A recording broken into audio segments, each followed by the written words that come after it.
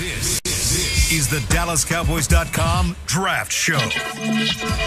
Your war room for insider news and draft analysis from deep within the confines of Cowboys headquarters at the Star in Frisco.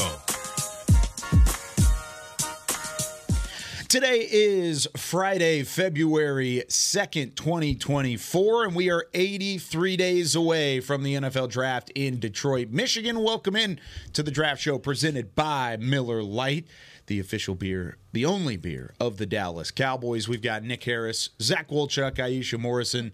I'm Kyle Yeomans here on this Friday following Shrine Bowl action inside Ford Center at the Star in Frisco. We also have the Senior Bowl coming up tomorrow. We're going to hit both of those here in a matter of moments. But, hey, we're here.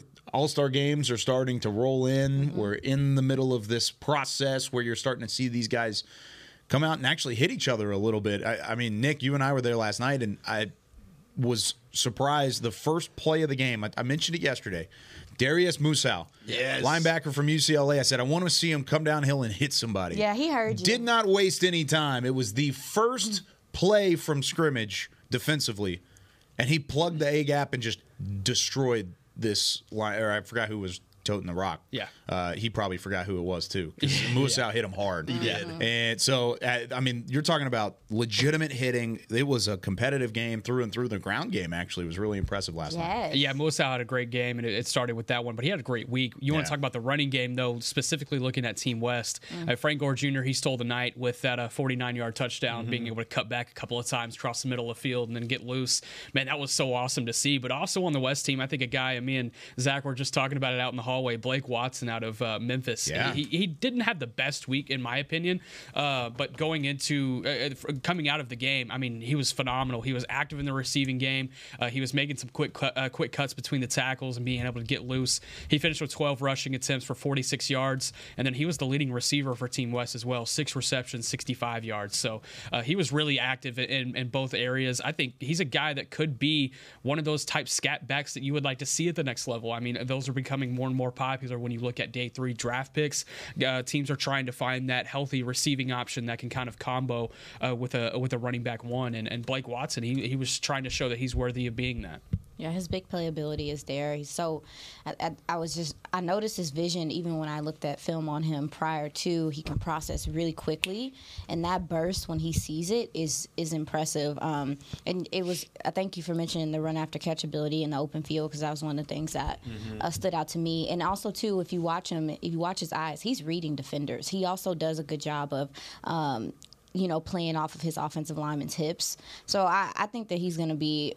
He could be a good guy that you could add to a backfield and you can get some big plays out of. I know that if I'm a defense, I'm going to be on my heels when I see him get the ball. So, no, he definitely stood out to me as well. What you got on him, Zach? It's interesting because I was surprised at just how efficient he was yesterday. I was too, because you said he didn't stay down in practice, and really. he's kind of a tweener, right? Because he is like a wide receiver running back, similar to what Tony Pollard did there at Memphis. That's to what me, I thought about. when I was watching him, I'm like, okay, he definitely is a natural pass catcher, but can he run up in between the tackles? Is he physical enough to do that? Because he's a skinny guy. I mean, when you watch him line up in the backfield, kind of his stance is Matt Forte-esque to me, the way he's like upright.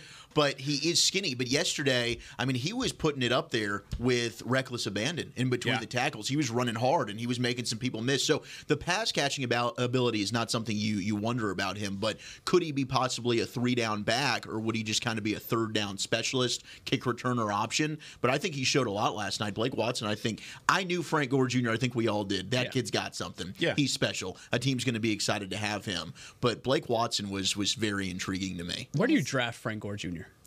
We were talking about this last night. We were, and I think it's interesting because going into the game, I put a 6th-round grade on him. I would give him. I think coming out of the game, who knows? Maybe a 4. 5th. I would say. You have a 4? I went 4 on Frank Gore Jr. I have him as a very early Why do you fifth. like him so much?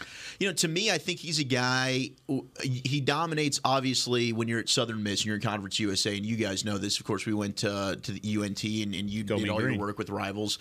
you want to see these guys dominate that lower level competition. But then I watched him against Miami, and he's grinding it out. He's against elite, higher level competition, and I think he's a guy that gets better as the game goes on. He's got really impressive contact balance. The field vision's there. The competitive nature's there. Obviously, he's got the bloodlines with his dad. I mean, heck, we almost had the first ever running back father-son duo if Frank Gore Sr. had been able to make it just a couple more years. But I'm not putting it past him to come back for another year. Yeah, He was there last night. He He looked was like on he the could- sideline last night, and he looks like he could still maybe a short yard Tote the rock a specialist little now. bit. Yeah. Absolutely. He's in a boxing career now. He's 2-0. He just knocked out a guy a few weeks ago. I You're mean, right. Yeah, he's His off to second bigger and career. better things. But I also think he's Good got for him. That's awesome. He is. I also think Frank Gore, though, Jr. has some route running ability. He does. And I think Yes. that's something in the modern NFL, and that was something that I think stood out last night with East West Shrine Bowl. I think all those backs proved, hey, they can do something in terms of being weapons in the passing game. I think Isaac Arendo showcased that in Louisville. To me, I comped him to a Chris Rodriguez Jr. Downhill, I like that. no-nonsense Yeah. runner, but he definitely has way more when it comes to Arsenal in the passing game. That's something Chris Rodriguez Jr. didn't see that a ton. Garendo, I think, is a really good weapon that you can check it down and he can make plays in space. But Frank Gore Jr. to me, I just think is a 3-down back. I think he can do everything you ask. I think he gets better, as I mentioned, with extra carries as the game goes on. I get why you're saying 6th round initially. To me, I was just like, I feel like he's a dude that is going to excel in these processes.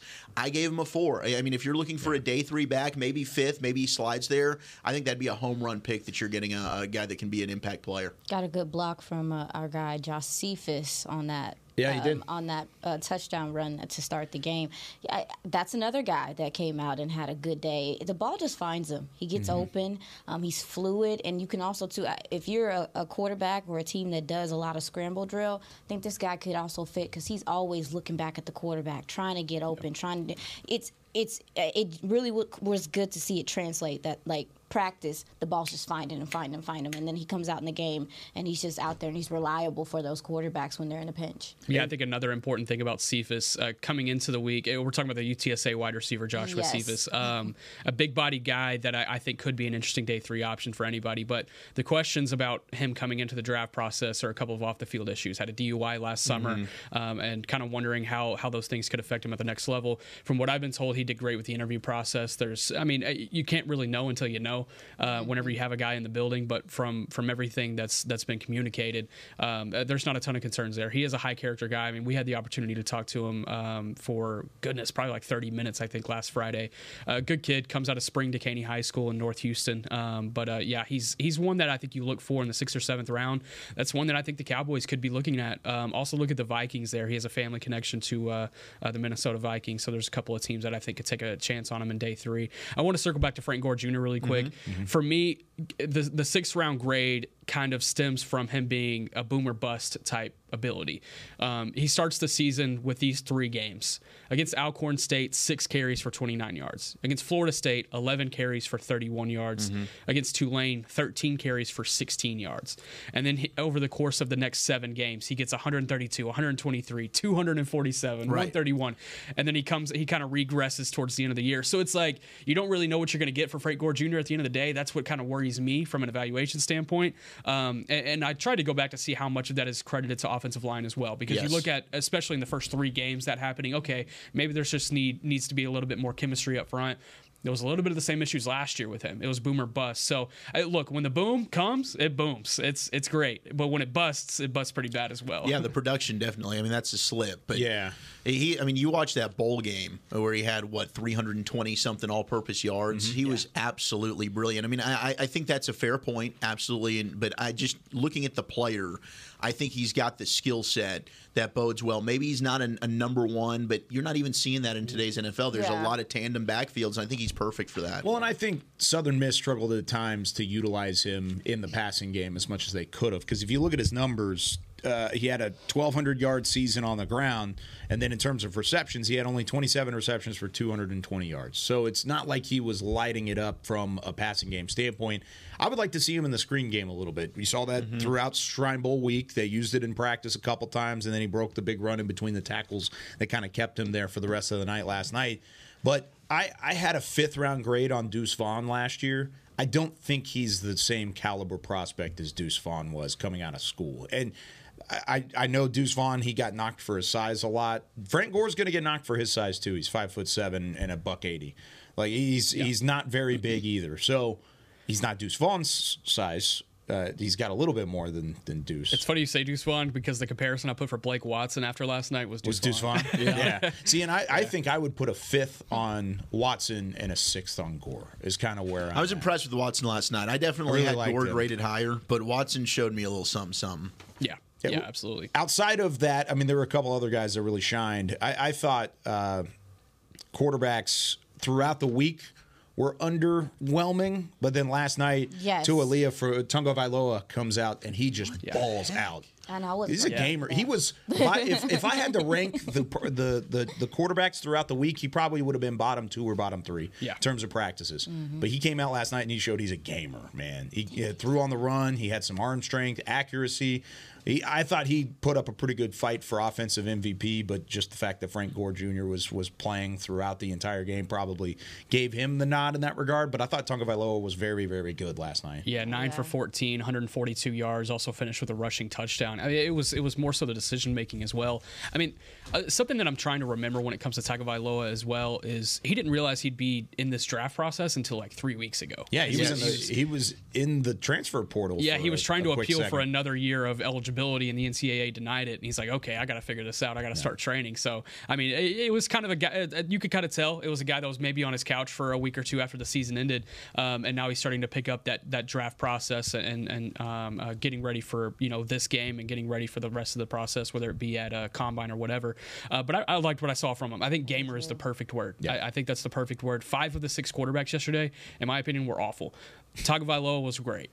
Yeah, he was. I mean, his ability to extend, you mentioned the beautiful pass he had early to start off that game on the run. It's and a the 47-yarder. It was gorgeous. And the touchdown run that he had, that's what you're kind of looking for, right? One, of course, he doesn't have the prototypical size, much like his brother, but he's got much better mobility. He can run. He can create. Yeah. Can you extend? And when plays are broken down, can you create? He certainly is one of those guys. I mean, if you're talking about a flyer, we talked about some of these names last year, whether it was a Clayton Tune out of Houston. If you want a guy that you can stash and develop, he did. I mean, last year was kind of the season for the rookie quarterbacks, right? To get in there and start with all the injuries. But he's a guy that I think a lot of teams will have on their radar, maybe bring him in as a developmental type of quarterback. Yeah, and to your point about the mobility, I think more than ever, especially when you talk about offensive line play and stuff, hey, people like mobile quarterbacks out here. It's very normal for that to be a thing. And the way that he was able to evade pressure last night stood out to me, recognizing where the blitz and stuff was coming from and rolling out the pocket and making passes on the run. Comfortable in the RPO game? I was shook a little bit. I was like, wait, that ain't no way that's the same player I ain't seen in practice all week. Really? Yeah. But to your point, he did come out and he understood the moment. And that also says something about the player as well. Yes, it does. Where would you rank him? I mean, we've talked about a lot of quarterbacks this week just because of these all-star games. I mean, you've got Penix Jr. and Bo Nix out at the Senior Bowl. A couple other guys that are out there, Spencer Rattler. Spencer Rattler's been doing his thing. Playing pretty good. Rattler out of South Carolina. I've been dug out on Spencer Rattler. Me too. Who did it to you? He did. Oh, tater tots. Rattler caused that. Sam Hartman's had a nice week at Notre Dame. We'll see what he does in the game on Saturday. But where would you put Tunga Vailoa and where those other quarterbacks lie? Is he still pretty much on the outside looking in, trying to find his way into maybe a late flyer there? Yeah, I think that's probably the guesstimate. I put 7th round / undrafted free agent. I think it would take somebody taking a risk on him.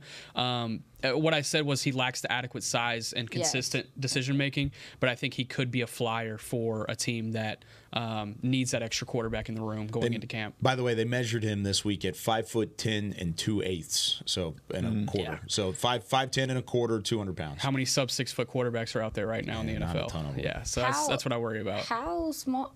No, don't use that word, Aisha. How tall is not Stroud? Is it Stroud? No, not Stroud. Bryce Young? Yes, Bryce Young. Ooh, Bryce. I think he came in at 6 foot last year. He was measured at the combine at 5'10", 5'10", 204. Wow. Yeah, Bryce is a short guy. And watching him this year, I mean, they didn't help him that much down there anyway. No, they did not. But at all. But you could tell he did look small. But the size was something. So with that being so with that happening and so early, so recent rather, I wonder if people do have some pause about his size or whatever the case may be. But to your point, I do think he could be a guy that could come in later in the later rounds and give you some different looks in practice and stuff. Let him develop, let him grow, see what he can become. I mean, speaking of these quarterbacks, a guy that's been in Mobile, and you got to take a look at him, Michael Pratt from Tulane. Yeah.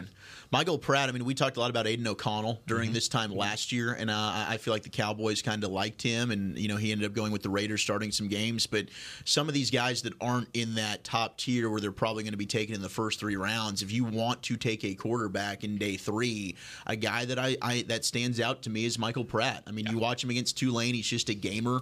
I think he's pretty accurate. The arm strength, maybe it's not elite there, but he certainly has a high football IQ. I think he shows a good ability to read defenses, which I don't think Bo Nix necessarily showcases, who's also there in Mobile. But Michael Pratt's kind of jumped onto my radar. If you're looking for a guy that's consistent, has a lot of experience, good size, he'll get all the little things done for you. I think it's Michael Pratt. Yeah, won some big games. And it's Michael Pratt. Very valuable now. Absolutely. It's very valuable now with how much we're seeing these young quarterbacks have to come in and play so quickly and things like that. Experience matters now. We figured that out last year. I actually really love the quarterback development at Tulane. They've done a really good job down there. There's a guy that's taking over next year, Kai Horton out of East Texas. He's going to be another guy we talk about in a couple of years. They do a good job down there in Tulane. It's not your typical G5 program. Here I am looking across the table to the high school guru himself, and I'm about to be the sicko this time around. I got to see Pratt in his senior year at Deerfield Beach High School. He played in Shreveport in a game that I called in Louisiana. He was a 3-star recruit. He came in threw for 405 yards in that game. He had 2 touchdowns and a win. And then he goes in his freshman year, starts in 2020, played 10 games for Tulane, had 1,800 yards as a freshman. Then, of course, by the time he was a junior, he was winning the Cotton Bowl against Caleb Williams and USC, out-dueling that USC offense in a game that probably USC didn't want to be in, but it was impressive. He had Tajay Spears around him a little bit as well. He helped develop Tajay Spears into what he was as a draft prospect last year. When you talk about high experience guys that came in as freshmen and really were able to, keep the job and stick around and produce a winning team, I love going back to those freshman seasons and seeing what they do when they don't really know what's going on. And you could see how they make it work. And Michael Pratt did that. You could see the tools very early on, and it kind of manifested throughout time. I think maybe if you ask Tulane fans, they were probably expecting more this last season, especially coming off of the Cotton Bowl win. They started the season as a top 20 team. Their defense kind of had some lapses at times, but when you have him and Jaquan Jackson, who's a receiver down at the Senior Bowl, who's having a huge week as well, they probably expected a little bit more. But I think he's just a guy that does all the little things well. I don't think he's going to blow you away. I really don't. I think he's a guy that can go into a system, be developed well. He needs to be in the right system. I don't think he can go to a team that hasn't had great offensive development over the course of the last few years, but go into a team where he can just kind of slide in, fit in, and be able to kind of work with some weapons, and I think he'll be all right.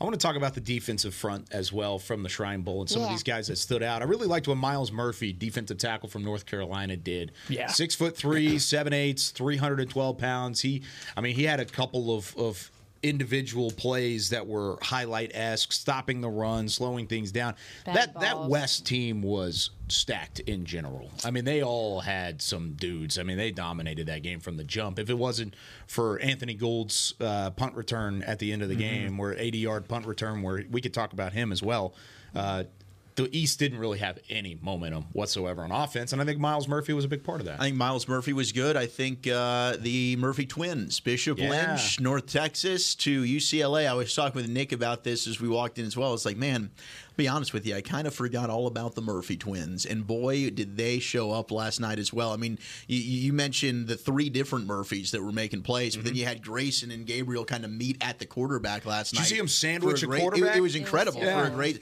Now, I do think Grayson, I like a little bit more than Gabriel. Both, of course, very similar. They are identical. I think one might have a scar on the face. And that's how you can. Is it Gabriel? I think Gabriel has a scar. So I thought Gabriel had a better night last night, but I like Grayson more as a prospect. As a pass rusher, I think Grayson's just a little bit more natural. I think his hand fighting is a little bit better, but both are very, very exciting. They have the modern build that you want as edge rushers. I think all 3 of those Murphys really had a great game last night when you talk about Shrine Bowl performances. The one thing against the Murphy bros that it irks me, and I didn't watch a ton of their UCLA tape yet. I haven't gone back to it, but of course I saw them three straight years at North Texas calling those games, they were on the ground a lot. They do, yes. They're on the ground significantly. And it's not just getting pushed down and then getting right back up. It's like injury timeout on the ground. And then it looks like their season's over with. They're working to the sideline. They're going to the medical tent, and then they're back out there for third down. And I just – that's a pet peeve. We've talked about the towel and the clapping and the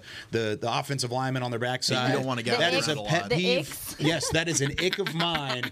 I respect that. If you're on the ground and you're having to be attended to by the training staff, I like get off the field if you're going to be back on in 2 plays. What are you hurt? Yeah. Like, oh my god! I just want to dare you be hurt. And they may have fixed that problem at UCLA. I haven't looked that far into it yet, but at North Texas, that was one thing. I actually watched for it last night and didn't see it. Yeah, so I I'm think happy they did about fix that at UCLA a little bit. I mean, I think they're both day 3 guys for me.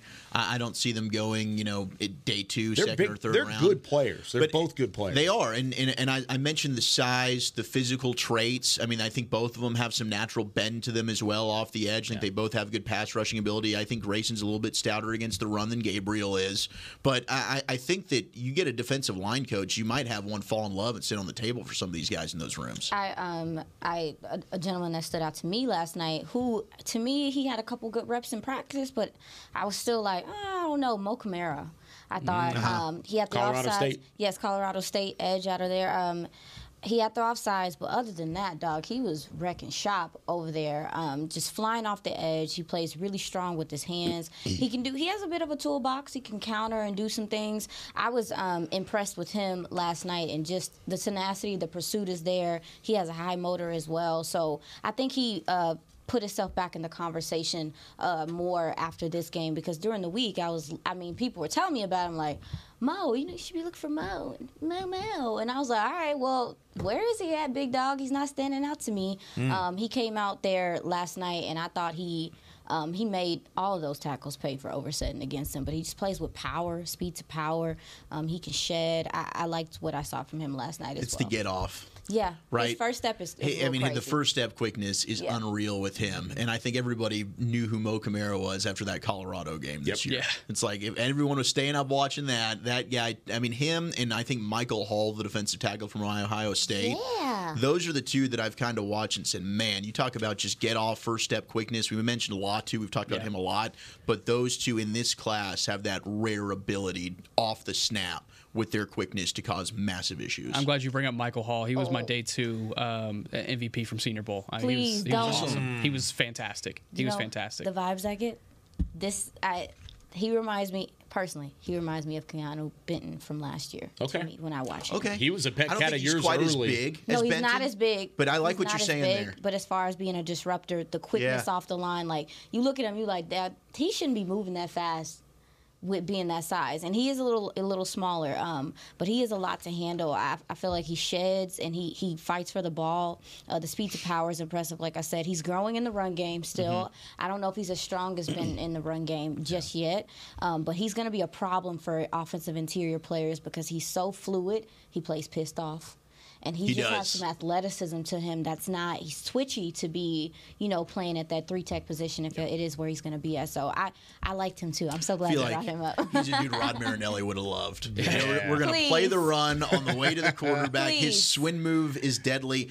I want to throw one guy from last night out there at you. Throw it in there. This is a tight end. Yes, sir. I just wonder what you guys are thinking. Go for it. Say it. Zach Hines, the South Dakota State tight end. Yeah, talk about him. I mean, the catch that he made was awesome. I mean, that could have been a medicine ball, right, over the middle. He gets smacked. It was. I mean, look, it's a tight window throw, but holy moly, he put himself in danger there. The safety comes over, drills him, makes a great play on the ball, does dislodge it, but the concentration falling down for Zach Hines to be able to corral it, bring it back into his body. But you talk with people around him from the South Dakota State program, the dude did nothing but catch everything thrown his way, and he's got a massive catch radius at 6'7". I mean, this is a program that is starting to pump out NFL talent. You had Tucker Kraft a year ago. Yep. Talk but about it. Zach Hines is one of these under the radar tight ends that if you're talking about day 3 prospects, he's intriguing. Yeah, both of the guards for them too stood out last night.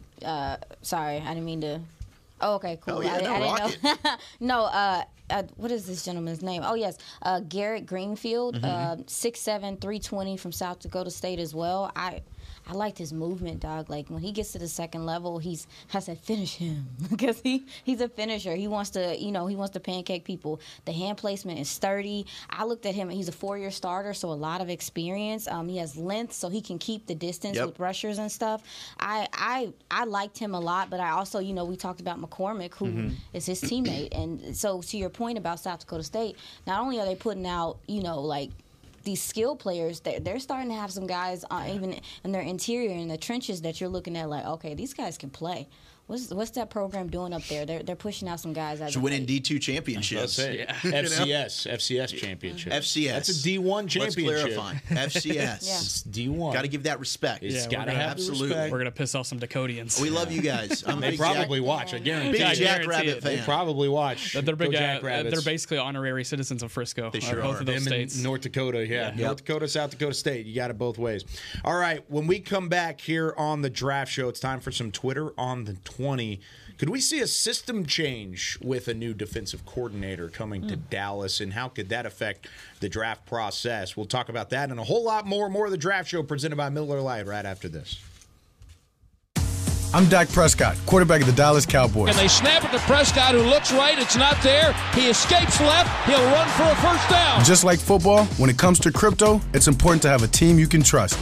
With Blockchain.com, I know I'm in good hands. Since 2011, they've been trusted by millions around the world to buy, sell, and trade cryptocurrency. Prescott's going to run this himself. Run it up the middle, and he scores. Whether you're new to crypto or an active trader, they've got you covered. What are you waiting for? Get started at Blockchain.com. I'm Darren Woodson, former Dallas Cowboy player and Super Bowl champion. When I played in the NFL at a high level, I relied on my vision to see the field. As I started getting older, I noticed my vision wasn't as good, and I was getting frustrated from wearing my glasses all day. I went to Laser Care Eye Center, and Dr. G talked about all the options. Thanks to technology and Laser Care Eye Center, I can see near, far, and between. Don't fumble your vision any longer. Visit them at dfweyes.com and tell them Darren sent you. They got me back on my game. In a stressful world, Lincoln provides balance and calm amidst the chaos by creating sanctuaries that move you through the world with ease. Our vehicles make your time richer and more uplifting with human-centric design, intelligent technology, and powerful performance. As the official luxury vehicle of the Dallas Cowboys, driving a Lincoln is just another way to show your team pride. Experience our full lineup of luxury vehicles, including the Corsair, Aviator, Navigator, and Nautilus at Lincoln.com. Hi, I'm Danny McCray, Dallas Cowboys alumni player here with Smoothie King. And Smoothie King wants to ask you, what's that sound? That's the sound of us magically transforming our smoothie bowls into 2 new decadent flavors. Dig into a cool acai or pitaya bowl, handcrafted with crunchy, purely Elizabeth granola, fresh strawberries, and finished with a velvety chocolate hazelnut drizzle. Perfect for breakfast, lunch, or anytime you want to munch. And that's the sound of you making them disappear. Smoothie bowls, now in 2 new decadent flavors. Only at Smoothie King, the official smoothie of the Dallas Cowboys. Another day is here, and you're ready for it. What to wear? Check. Breakfast, lunch, and dinner? Check. Planning for what's next and how to save for it? That's where Bank of America can help. For your financial to-dos, Bank of America has experts ready to help get you closer to your goals. Get started at one of our local financial centers or 24/7 in our mobile banking app. Find a location near you at bankofamerica.com/talktous. What would you like the power to do? Mobile banking requires downloading the app and is only available for select devices. Message and data rates may apply. Bank of America NA, member FDIC. This is the DallasCowboys.com Draft Show. Back here on the Draft Show presented by Miller Lite, a taste you can depend on. You can depend on us to break down draft coverage all week and all draft process long. We've got Nick Harris, Zach Wolchuk, Aisha Morrison. I'm Kyle Yeomans. Chris Beam is in the back, about to press the button for some Twitter on the 20. Bang. All right, let's get this out of the way quickly just so we can talk about draft prospect. But it is a good question. Mike asks, should Dallas go to a 3-4 or stay at a 4-3 depending on who their defensive coordinator is, and how does that affect the draft process? Does not matter. You gonna tell him, or you Does not matter, in my opinion. Why is that? It's based on the personnel that you have here and the needs that you need this next offseason. It doesn't matter. Like I really believe if you bring in a DC that says, okay, hey, I'm going to run this. It's going to be a little bit different from last year. Or, hey, I'm going to run this. It's going to be very similar to what was here last year. They still have to go in and get the second level guys. They still need to go in and get a couple extra edge bodies. I don't feel like it's really a big deal in the grand scheme of things. They have a run stopper on the defensive line. They have a couple of really good pass rushers. It really doesn't matter, in my opinion.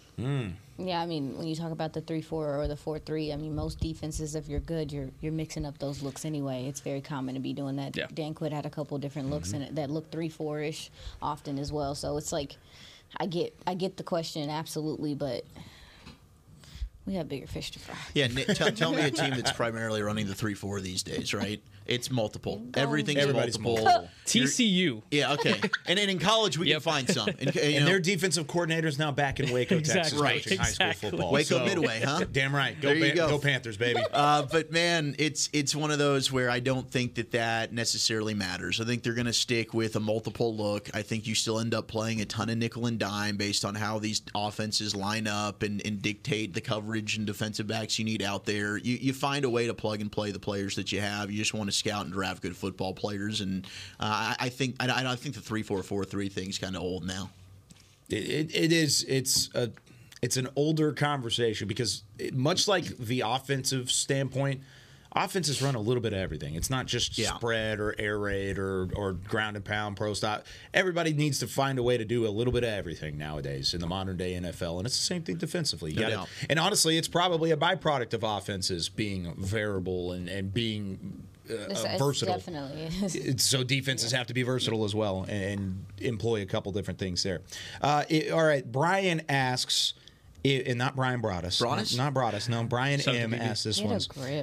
If Dallas was interested in drafting a running back, and we talked a little bit about running backs earlier, do you think they would want to go for a bigger tailback to take over the lead role or a smaller tailback like Nick was talking about earlier, some of those scat backs in the later rounds, to be more of a change of base and receiver for Dak to throw to? Yeah, and that'll be the answer out of free agency. I believe that the approach to the running back position for this team going into the offseason, you see what happens in free agency. Do you bring back Tony Pollard or do you go get one of these impending free agents that will be on the market? Based on the type of running back that I think you get out of that is kind of what happens as far as who you end up drafting. And I think the board is long and wide, and it's a wide net.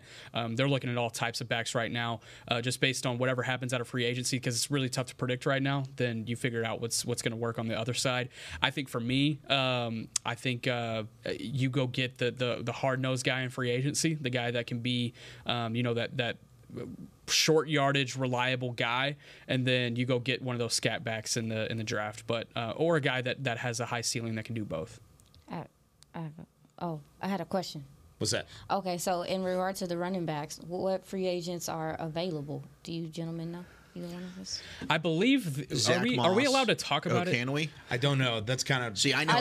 I'll go off on this because we've had this conversation on the G-Bag Nation. I know they're not free agents yet. Okay, so never mind. I don't you guys can't. But no, it's okay. No, it's I've done pending free agents. I'm with you guys. And there's a guy that plays in the same town that Nashville is in. I guess there's one of those guys. There's another guy that played at the same college as Micah Parsons. If you want to go the big name route, there's a dude from Indy that I think is an ideal candidate that filled in for their starter this year. He played at the same stadium that the combine is in. Yeah. I think he ran for a lot of yards. I would absolutely love that because I think that's what you need. I think when you look at this draft class, to me, I don't think that there is a rookie running back that can come in like we saw last year with Bijan and Jahmyr Gibbs. And even Jahmyr Gibbs is splitting time in that backfield. But that you have, okay, this is the dude I'm giving the keys to the car to. Ooh. I think you need to. I disagree. Day one? I'm not saying day one. Right. I'm not saying day one at all. I think eventually, absolutely. But I think what you want to do is sign maybe a one-year deal, get a veteran back. Yeah. We're going to go ahead and work in a tandem. Now, over the course of the season, does a Jalen Wright from Tennessee, does a Ray Davis from Kentucky, two guys I like a lot, an Audric Estime from Notre Dame, do they end up saying, okay, now this is my backfield? Sure. Yeah.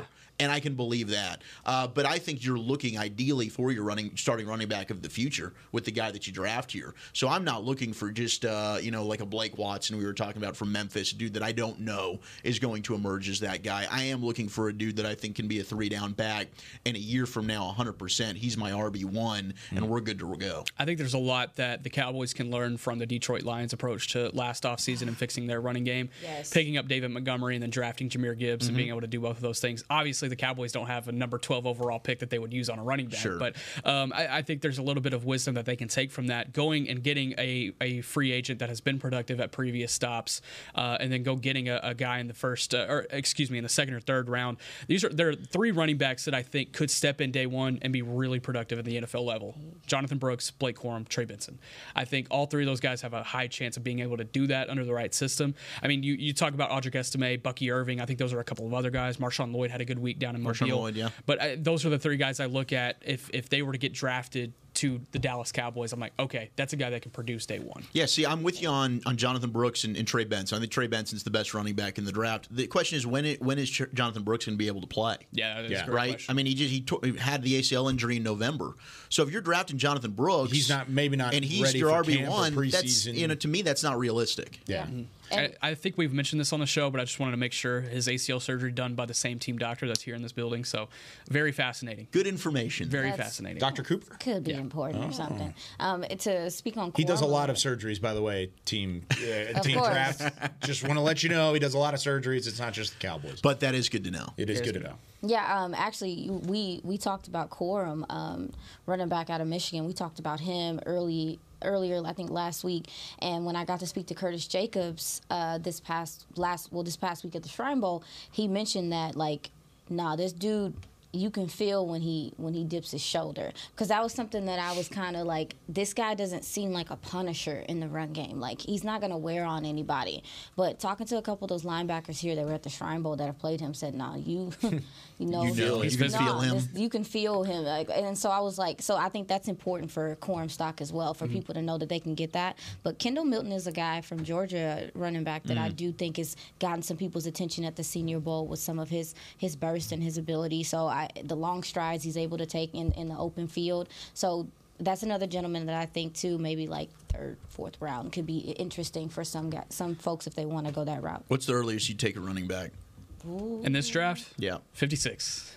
Second round. And it'd be Benson or Brooks. You need one. Yes. It'd be Trey Benson or Jonathan Brooks. I like Corum, man. I really feel like it could be any of those 3 guys. I would not touch Blake Corum in the second Why not? round. Is it because of how much he's played? The usage, the size. I think he's a fine player, but to me, I think he's a 4th round guy for me. Interesting. I think that's too rich. I'm done taking Michigan players in the first 2 rounds. Yeah, I'm just kidding. But there's a lot of NFL Cowboy fans. There's a lot of people that actually think. But that. I also you shouldn't. Now I'm just assuming helmet. He's going to be a Charger. I see him, which is it's funny you mentioned this, because I see Blake Corum. I see what he's able to do in the running game, short yardage game, long speed, getting out in the open field, also in the receiving game, and I see Kyren Williams. And it's funny you say Chargers, because he's with the Rams and what he was able to produce this past season. I mean, he came out of nowhere, it felt like at times, and was on the IR and still ended up as a Pro Bowler. That's kind of the comparison I see there. One of those shorter, stockier guys, but that has that frame, has that physicality. That's what I see. I love Blake Corum. Corum's going to be taken at 37, second round to the Los Angeles Chargers and Jim Harbaugh. That's going to be a Harbaugh pick. Have you guys watched Cody Schrader out of Missouri? Yeah. What do you guys think about him? Well, Schrader's another one of those tough physical guys, but he's got some, I think, physical limitations in terms of his athleticism. Yeah, I've got a 4th round grade on Schrader as well. But he's a guy that's always falling forward. Yeah. He can rip off some chunk runs. I don't think he's got elite long speed, certainly, but he's just kind of one of those old school blue collar type backs. Now, yesterday you were mentioning, Nick, that you had kind of gotten some info on Schrader, maybe not positive? Not positive at a Senior Bowl, and he didn't have a great week. So I have him outside probably my top 7, top 8 backs. I would look at him in day 3, but if he's an option that's there in the 5th or 6th round, then, sure. I would go Corum over Schrader. Yeah. For the not 100%. Yeah, for sure. Yeah. I think I would put Corum as a high 3rd round grade, and then I mean I haven't done my deep dive on Schrader yet. I think he's a good probably player. A 6 or 7. Super compact, quick feet. I think an interesting back that you could look at early day 3, Isaiah Davis out of South Dakota State. He reminds me of Jay Ajayi. He's big, tall, 6'1", 220, long legs. Yeah. And he has these long strides, and he's physical. He's really really productive at South Dakota State. Ran for over 1,400 yards back-to-back seasons. I think we've talked about him on the show, too. He's a really fun one that I think could rise after a good combine. Well, and somebody that's really taken a step forward in Senior Bowl week has been Dylan Lobb. I was about to say. I was literally about to say. I can't believe neither one of y'all mentioned him.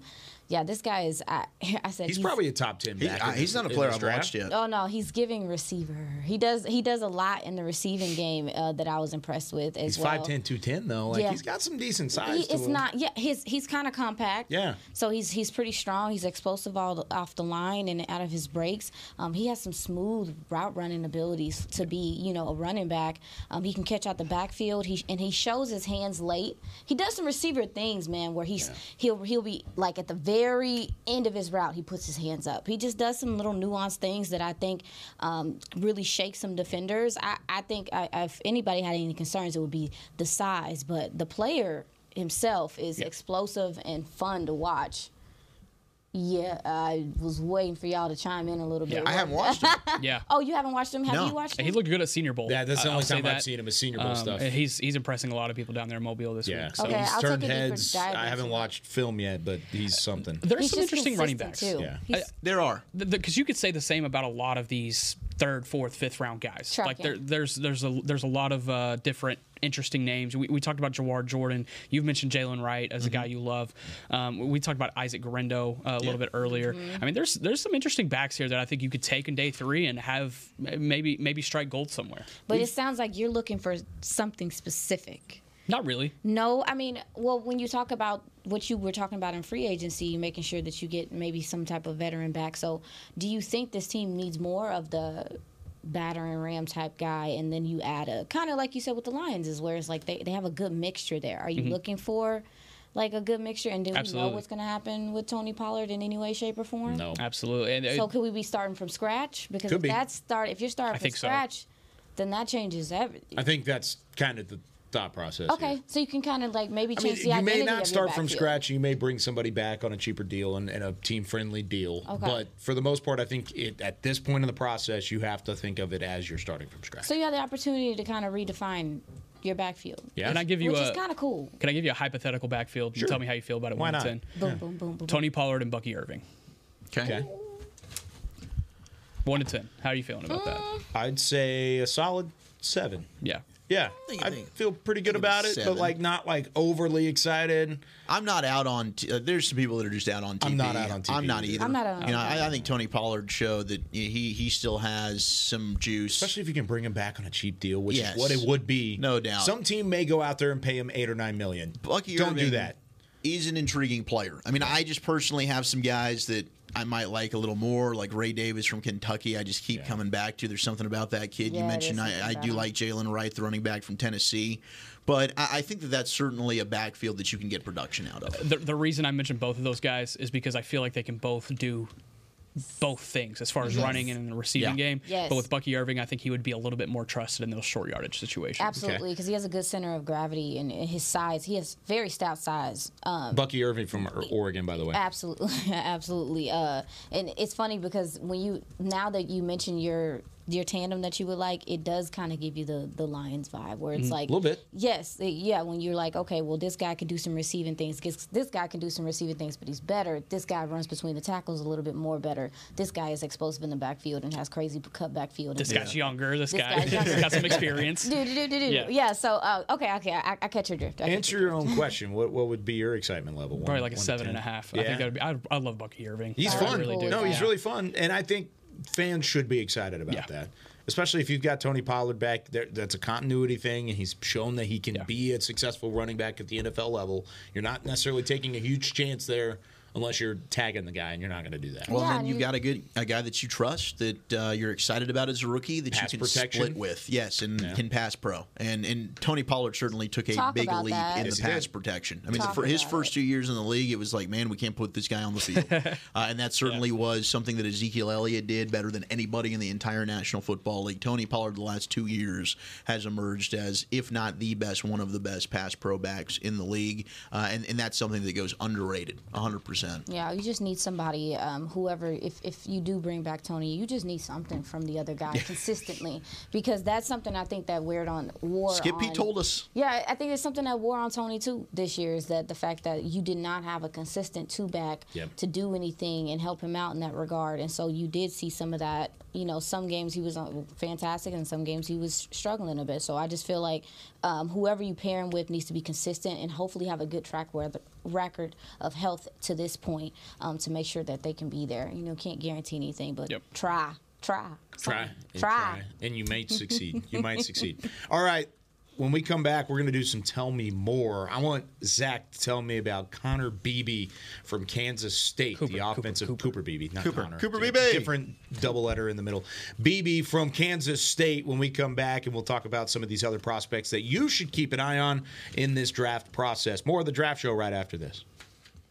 Hi, Drew Pearson, former Dallas Cowboy and now Pro Football Hall of Famer here. If you're struggling with your vision and tired of those contacts and glasses, don't throw a Hail Mary. Go where I went. Laser Care Eye Center, the official LASIK partner of the Dallas Cowboys. Drew, thank you so much for trusting us with your vision correction procedure. At Laser Care Eye Center, we offer 6 different vision correction procedures to help patients see.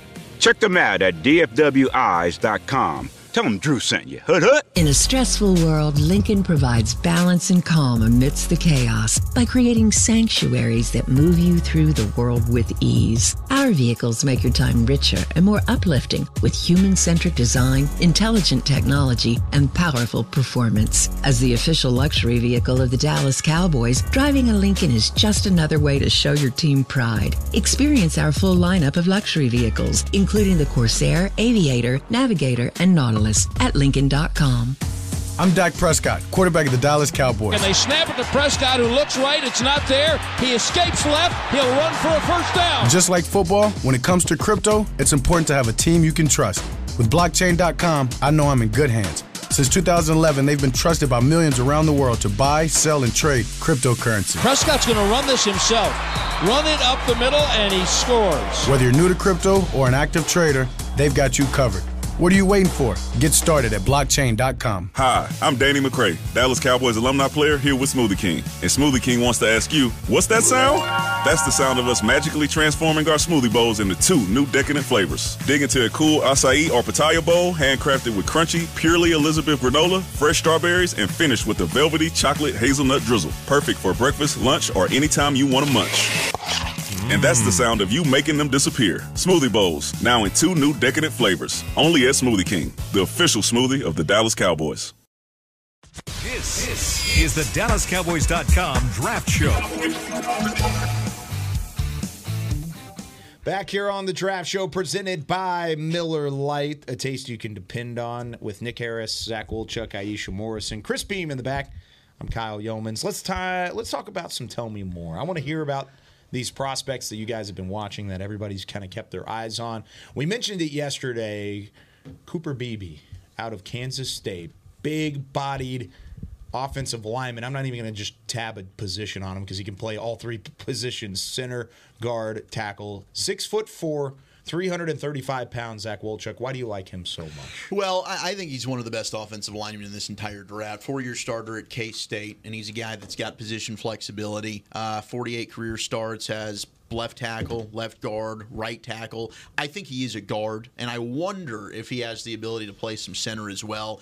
But the dude is built like a brick bleep house. He is like a refrigerator. He's absolutely massive, very, very wide, violent, strong hands. A what?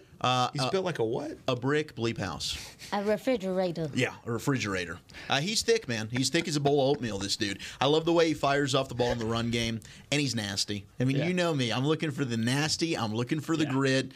He's always working. He can pull, gets out in space. He's a guy that can counter. If he gets knocked off the ball, he's going to battle right back. You can tell that ticks him off. He does not want to lose a single rep. I love his competitiveness. You know, he's a guy that I think this year, I watched him last year coming in, and then he decided to go back to school, and I was like, dude, this is one of my guys. And then when he went back, I was very upset. Yeah. But I think he really improved even as a pass blocker this year with the extra season there at K-State. I think he processes really well, stout, firm anchor. To me, I think he's a plug-and-play guard immediately that can start for you at the NFL level, and I think he's going to be a starter for many, many years with potential Pro Bowl upside. I absolutely love Cooper Beebe from K-State. He played in 800 snaps 3 straight seasons.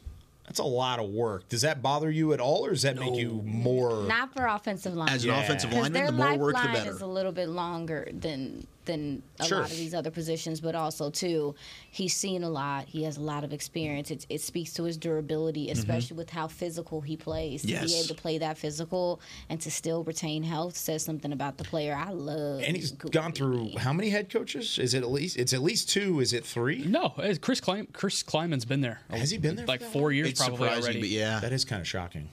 I mean, they've played good football, but I mean. You talk about what they've done from an offensive standpoint. Deuce Vaughn was the all-purpose leader in all-purpose yards last year for a reason. Yeah. They ran behind him a lot. He said Chris Kleiman's there. Now, he has played with multiple quarterbacks. That's for sure. He's probably played with like 3 different quarterbacks. Yeah. I thought they had a coaching change there, but I guess not. But with that being said, they've run the ball effectively no matter who's up front, no doubt, because of what BB has been able to do from an I think he's a second-round player for me. I mean, I don't know. I've seen some have him even lower, but I absolutely love the guy. Like when the Cowboys come around the second round, if they don't go offensive line, or let's say they take a tackle and we really want to go ahead and beef this offensive line up, give me Cooper Beebe. I have late second round. Yeah. I would faint.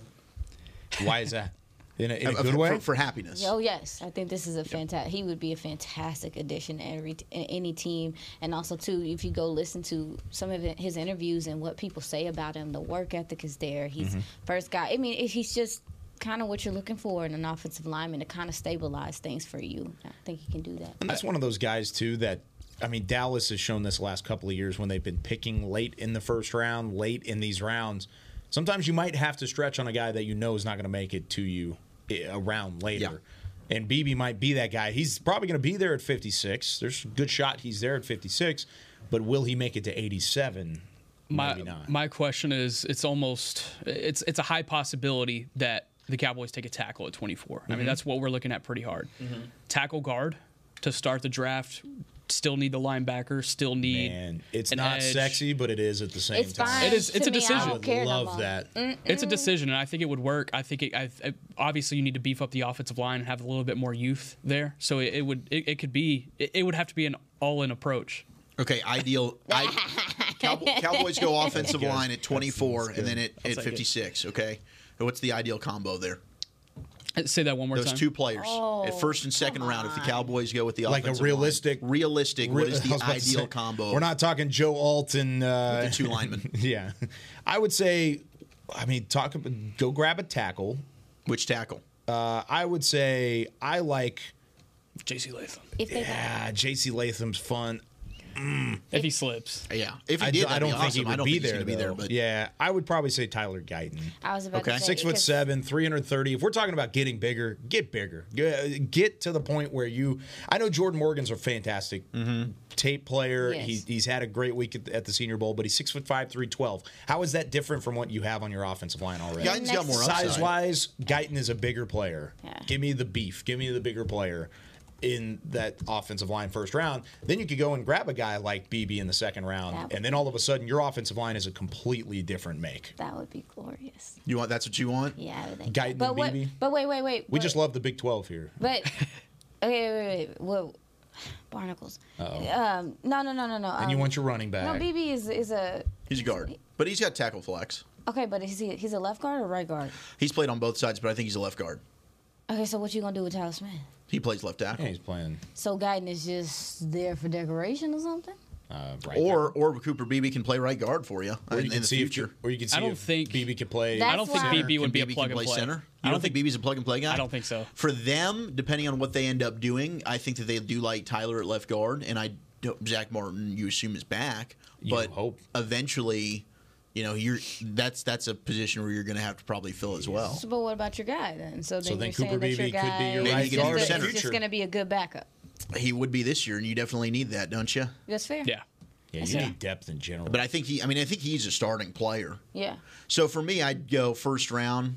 I still want to go ahead and address the center spot. Give me Graham Barton from Duke or Jackson Powers Johnson. I'm good, but I'll take Graham Barton. I don't think Jackson Powers Johnson's going to be there. I don't think so either. I'm starting to talk myself out of that slim hope. That happened so fast. I would love. That happened so fast. If you're talking about ideal scenario that's realistic, I mean, I guess Jackson Powers Johnson. There's a lot of Dolphin hype right there. Yeah, I don't think he makes it past 21, and I don't think. Hype. I also. Really? Yeah. I don't think this is the draft that Dallas would go jump above 21 to go get a guy. To jump inside the top 20 to go get a guy, I don't think this is that draft. If anything, I would think they would pull the parachute and drop out of the first round. Mm-hmm. But if there was a guy to go do it for, it would be JPJ.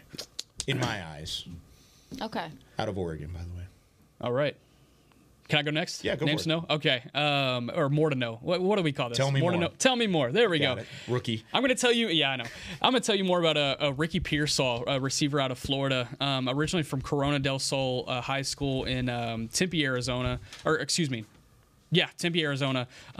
Glendale, Arizona. There we go. Anyway, started his career at Arizona State with Jaden Daniels. They worked together for 3 seasons. That guy was pretty. Or 2 seasons. They worked together for 2 seasons, and he wasn't crazy productive at Arizona State. He only had 4 FBS offers coming out of high school and only 1 Power 5, and he locked it down with Arizona State relatively soon once he got that offer. Went to Florida out of the transfer portal after Herm Edwards got fired from the Sun Devils, and whenever he went to Florida, I think he probably benefited from Florida being really needy at the receiver position. And they were, going into that 2022 season, they needed receivers so bad. And I think they jumped on a couple of guys. And I think if you had asked them at that time, they probably would have said that they jumped on Ricky Pearsall. But Pearsall ended up being a really productive receiver for them. He's a highlight machine. Anything that touches his hands, he's grabbing. He has that inside-out flexibility. He doesn't have the crazy size that maybe the Cowboys would be looking for if we're talking Cowboys specifically.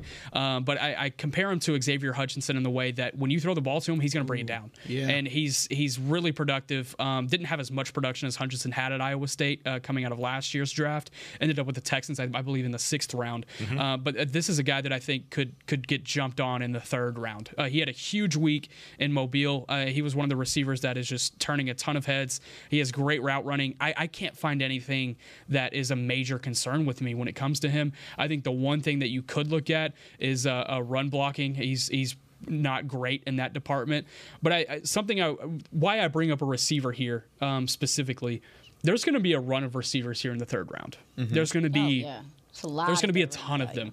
You look at Ricky Pearsall, you look at Roman Wilson out of Michigan, Jamari Thrash out of Louisville, Brendan Rice out of USC, Jermaine Burton out of Alabama, Jalen McMillan out of Washington. These are all guys that could be 3rd round picks. I think there's going to be a huge run in the 3rd round of receivers. If you're looking for the Cowboys to go get a receiver in this draft, then I think you look at that 86 spot for the 3rd round. I think that's probably where you see them jump on one. Well, Pearsall had the catch of the year against Charlotte. Yeah, he did. I mean, my gosh, he went up with his opposite hand, stabs it in the air, one-handed, pulls it down, gets absolutely smacked, holds on for it, smiles. Well, and that's dude was a stud. In the smile that was the cherry on top. Yeah, that's what I wanted to add to some of your notes about him. As far as route running, one of the best I've watched so far. One of the best I've watched. Just you can tell he has such a good feel for how DBs are trying to set him up and stuff, and he mirrors well. He's a good player. But also too, when you talk about the size, if people are concerned about the size, this guy can win him. He can win off press. He can.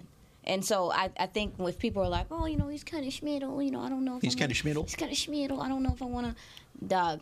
He has that toughness that you mentioned and that tenacity. He fights for the ball when it's in the air. He tracks the ball very well. You talked about how efficient his hands are. The yak is good. I was so impressed when I went to actually watch him, because you see flashes the Senior Bowl, but when you turn him on, you're like, oh, this dude just knows what he's doing out there. So I just wanted to add on to the thoughts about Ricky. I think that if you're worried about his size, he can still win man to man. I feel the same way about Ladd McConkey from Georgia. Yeah. I mean, he looks small. It's like, man, I don't know if this guy can really translate to the NFL, but all he does is get natural separation because he is such an absolutely phenomenal route runner. He can line up all over the place, catches everything, super fluid athlete. And I think he's also been turning some heads at the Senior Bowl as well. Yeah. Are you doing? Did you do your tell? Oh, you did your. We're good. I got BB out of the way. All right. My refrigerator. You gonna say it? Wait. Okay. Nathaniel Watson, linebacker, Mississippi State. He's 6'2", 245 pounds. He was SEC Defensive Player of the Year. He did have some off the field stuff. Had the DUI. Maybe that gives people some pause the year before. But as far as the player, this is a tone setting player. This is a feisty player, linebacker. Definitely, the sideline to sideline speed is fantastic. The closing speed is crazy. The determination as a rusher, also too, you can use him in some blitzing situations. He'll toss a running back, and if you want to put a tight end out there, I mean, good luck, have fun. He can cover, he can defend the run, and also too, like I said, he can rush the passer a little bit. He has a nose for the ball. He has had 2 100 tackle years in a row. 35 tackles for loss, 10 sacks last year. He's just ruthless in his pursuit, and I think I don't know if he's going to get any bigger. Maybe people are like, oh, maybe I want him to be a little bit bigger than 245. I think he's very lean, and his size fits what he does as a player. But that, to me, might be one of the only things with the off-the-field situation, and also, too, is he going to put on more size? That might be a concern, but as far as the player, dog, I think he's a good person to add to your second level because of the coverage ability, but also, too, that I'm coming downhill, and I'm about to let you know right now. Using him close to the line of scrimmage, all that stuff. What have you? SEC Defensive Player of the Year. Yeah. I mean, he was awesome this past year for Mississippi State. I love what he does in the run game specifically. Yes. But I think there is some ability there in coverage as well. But it's the run game specifically that I think is so impressive with him. And being able to cover sideline to sideline, pre-diagnose things, and be able to jump on it before the offense does. It's really impressive. That's why he stood out. That's why he stood out, because we talk about DUI, maybe he slides a little bit, maybe he's just, you know how the Cowboys are about these type of humans. So I think he could be another guy that you could look at, maybe add to your second level and come down there and stop the run with decisiveness and ferocity. If he's a Defensive Player of the Year at Mississippi State, you're doing something to catch the attention of the national media to get to that point. Do you think he falls enough to where Dallas would be in that category? I'm curious. Like, again, we're going to have to do a little bit more digging as time goes on or whatever. The DUI was not this year. It was last year. It was 2022, if I'm not mistaken. May 2023. Yeah, May 2023. So, okay, so he went through the season, bounced back, responded well to that adversity. Sure. I think that says something about the player. I wonder, with how he does with interviews and stuff, if that will make a difference on what they decide. But the player is a player.